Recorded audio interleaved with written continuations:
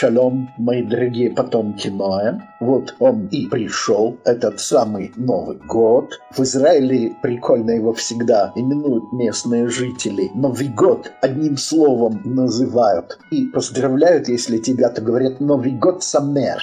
То есть с Новым годом. Ну и я тоже к этому поздравлению присоединяюсь. Я это тот самый Шауль, который вот эти лекции-то и читает. И если вы таки приготовились к скучной и занудной лекции, то спешу вас разочаровать. По возможности лекция не будет скучной. Я в этом уверен. Во-вторых, она не будет долгой и нудной. Денег у меня, знаете ли, нет на это, чтобы в эфире платить за такие вещи. И, наконец, третьим, в этой лекции будет вам небольшой новогодний подарок. Но об этом позже. Ну а теперь к самому главному. Тут вас все по-разному поздравляют и правильно делают. Всякого доброго желают, и с этим тоже согласен. Я же ваше внимание хочу заострить на одной такой важной вещи. Не знаю, догадывались вы об этом или нет, но Новый год – это всегда граница времени. Вот так, знаете, однажды еще в советское время был я тогда весьма молодым человеком. После известных событий на советско-китайской границе на нейтральной полосе, где, по словам шансонье всея Руси Владимира Высоцкого, цветы необыкновенной красоты, правда, там сажали и советские пограничники, и китайские одно и то же растение. И это, как вы понимаете, была не картошка. Ну, разумеется, и не рис тоже. Но они считали, что да, оно тоже необыкновенной красоты. Так вот, когда на нейтралке себя чувствуешь, что ты как-то как бы переходишь с одного эскалатора на другой. Вот такое ощущение, реальность в Новом году или в этом междугодии. Об этом хорошо говорит Псалом 89 по классификации Танаха 90 по русской Библии.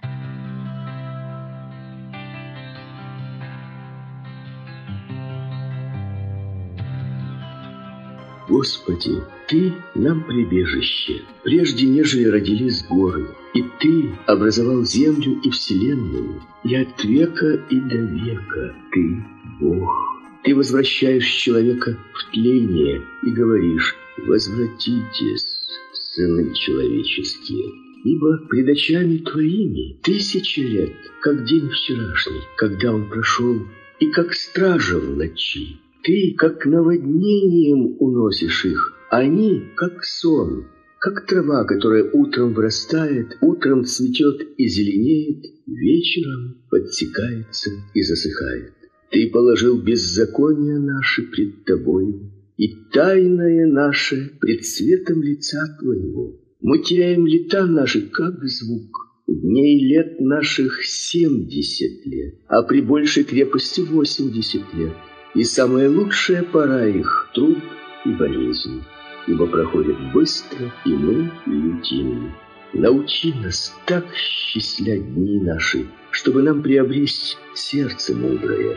Так что, вы никогда не слышали этих слов и не знаете их значения? Представьте себе, что евреи каждую субботу эти слова читают и вынуждены понимать, о чем здесь речь. Кстати, большинство из моих друзей тоже знают и понимают, о чем идет речь в этом псалме, как те евреи. А вы, кстати, дорогой слушатель, не хотите стать моим френдом, либо френдухой, как бы вы ни относились к этому словечку, и разобраться, в чем здесь суть? Можете попробовать, поэтому слушайте и разумейте. Кстати, начало Нового года всегда полезный срок для начала нового доброго дела для себя, да и для других тоже. А о чем же все-таки речь здесь, в этом псалме? Во-первых, о том, что между Богом и человеком есть непосредственная связь, и жизнь человека в руках Божьих. Но и человек может влиять на свою жизнь, по крайней мере, на сроки жизни в этом мире, на этой земле.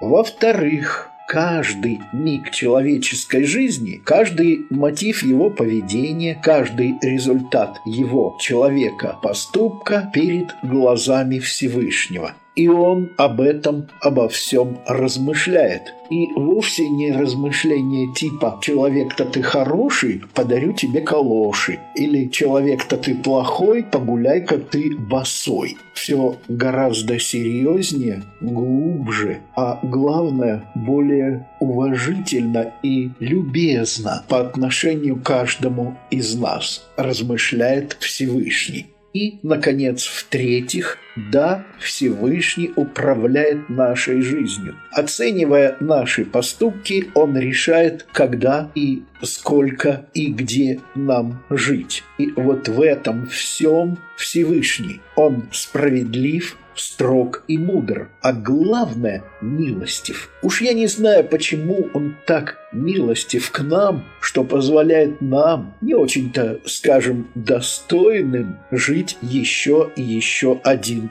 год. И продолжает и длит эту жизнь. Он определяет, когда мы придем к Нему навстречу, на Его суд. Разумеется, это будет суд милостивый и справедливый. И этот суд будет не формальный, а реальный. То есть здесь не нужны будут судебные исполнители, здесь нельзя будет нарушить решение суда, исполнение его решений. Здесь все будет так, как установил Всевышний. И кто-то скажет, ну и тоска же будет. А вот я вам скажу, что ничего подобного. Не будет никакой тоски. Да, Всевышний будет смотреть на нас с вами, на границы нашего существования, думать и решать о том, где, когда и сколько нам жить. Но если мы, выполняя Его волю, устанавливаем жизненную программу, которую мы намерены осуществить, то Всевышний, знаете ли, просто продлит нам время нашей жизни. То есть прибавит еще год, 2, 3, а то и гораздо больше. Да, в руках Всевышнего наша жизнь, но в наших руках договориться с Ним о ее продлении и развитии. Но если, конечно, ваша жизнь ничего не стоит для вас самих, для ваших ближних, то она не стоит ничего и в глазах Всевышнего. И такую жизнь не стоит, я думаю, продлевать. А как не хотелось бы мне, чтобы мы оказались в таком вот состоянии, когда Новый год приносит нам разочарование, когда жизнь нам неинтересна, когда мы ничего от нее не ждем. В Новый год принято дарить подарки. Так вот, я тоже дарю вам подарок. Этот мой небольшой рассказик. Я так полагаю, что, послушав его, вы все-таки сделаете правильный, мудрый вывод для себя каждый. Я сделал. Теперь ваша очередь.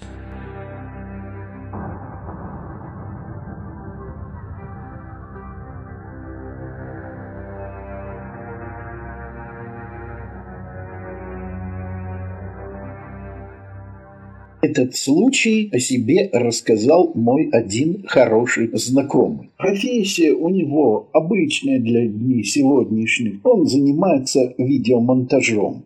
Он попросил не называть его имени не потому, что он, в общем, попросил не называть его имени, да и все тут. Его рассказ о том, как он лично встретил прошлый Новый год. Собрались мы в Майкудуке. Если кто не знает нашего города, Майкудук – это место, где люди умеют и желают веселиться так, чтобы уж потом было и чертям в аду тошно. Вот в такой же компании я и оказался. Начали мы праздновать Новый год загодя. Похоже, что еще 30-го вечером. Ну и сами, наверное, догадываетесь, какими мы уже были к Новому году. То есть и я был таким же, как говорится, на рогах. Надо вам сказать, что сам я не особенно такой любитель таких компаний и пил, как все, ни больше, ни меньше. Да еще развелся тут накануне. В общем, повод выпить у меня точно был, и я его реализовал. Где-то к началу третьего я все-таки решил пойти домой. Как ни странно, свои зимние кроссовки Adidas, шапочку вязаную и куртку я с некоторым трудом, но нашел. Но не очень хорошо себе представлял, где я нахожусь и как буду добираться. Хлопнул себя по карманам джинсов и обнаружил, что да, есть у меня 2000-ка. 2000 тенге, зелененькая такая. А значит, смогу остановить такси и доехать. Так думал я, но на самом деле человек предполагает, а Бог располагает. Вышел на какую-то дорогу, я не помню, какая это была улица, Щорса или Майлина, там много таких всяких улиц в Майкодуке, и никакого такси просто не оказалось. Ну и пошел я по дороге себе. Эх, знал бы про то, что будет, так и не пошел бы, а вернулся. А надо бы сказать, что развезло-то меня крепко. Человек я еще молодой, нет еще и 30, как видите, теперь и не женатый, да и со спортом был не во вражде, правда выпивший, с кем не бывает в новогоднюю ночь. Недалеко от Октябрьского РОВД встретились мне, как я думаю, 4 мента. И начали проявлять служебное рвение, осмотрели меня внимательно, поняли, что крутых новогодних подарков с меня не получишь, обложили меня новогодними поздравлениями, используя нецензурную лексику, дали пару затрещин и отпустили на все 4 стороны. Ну, я и пошел. Вот решил я сократить дорогу, я ж город-то знаю. И думаю, так вот себе спокойно пройду тут через степь, какая-нибудь тропинка найдется. И что вы думаете? На меня набросились волки.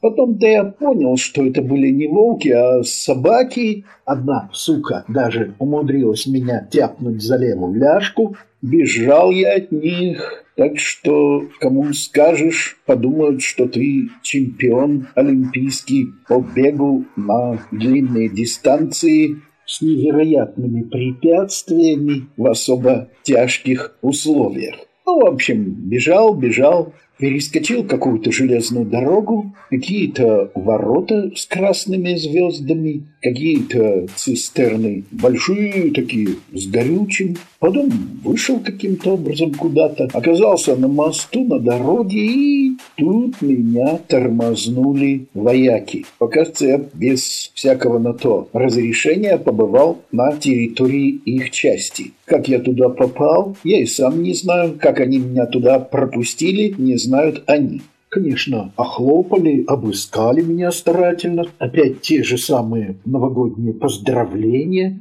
Но в результате получил новогодний подарок, опять пару затрещин, и тем все кончилось. Меня отпустили, условно скажем, с миром. Иду я себе по дороге, и тут... всякое бывает, когда ты пьян, да еще и получил немножко, так это все может быть в новогоднюю ночь. Но смотрю, на дороге труп лежит. Настоящий. И так это зловеще на меня поглядывает.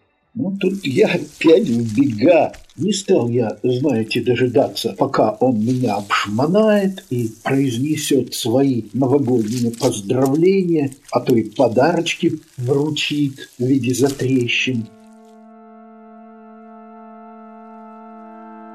В общем, очнулся я на гостелло у бывшей своей тещи Евдокии Матвеевны. Милосердная дама, хоть и не родственник я ей теперь, а все-таки соболезновала, уложила меня на сундук в коридоре, наутро рассольчику поднесла. Правда, высказала все, что обо мне думает, иными словами, тоже поздравила с Новым годом. когда я увидел себя в зеркале, то я еще больше был благодарен бывшей теще за то, что пустила меня такого к себе. А о трупе моем, то есть том самом, которого я встретил в новогоднюю ночь, я потом прочитал в новогодних историях в караване. Оказывается, да, в ту самую новогоднюю ночь менты зарегистрировали убийство. Оказывается, да, везли труп. Ну, вероятнее всего, по пьянке его потеряли. Потом сказали, что нашли быстро и что никто из посторонних людей его, разумеется, не видел. Правда, забыли обо мне. Ведь это я, а не кто другой видел, что они там шарашатся в кустах около меридиана, вовсю светя фонариками и так матерясь.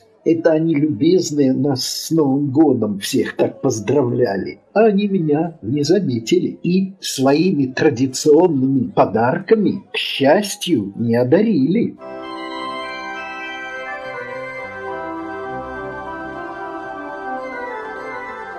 Вот так.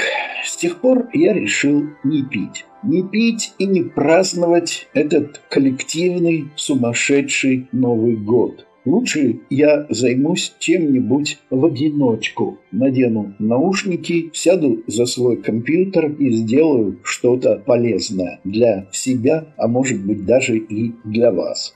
А что касается 2000-ки в кармане, о которой я говорил раньше, так я ее не нашел. Может быть, менты, может быть, вояки, может быть, труп, а может быть и собаки забрали.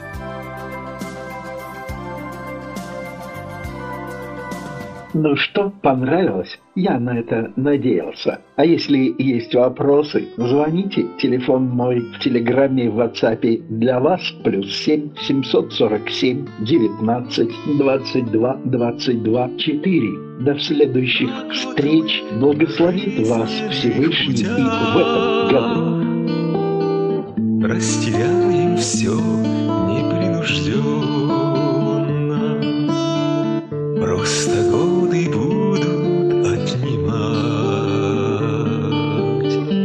постепенно молодость и силу, но в душе спасения благодать. Годы старость не сведут в могилу, но в душе спасения благодать. Годы старость не сведут в могилу.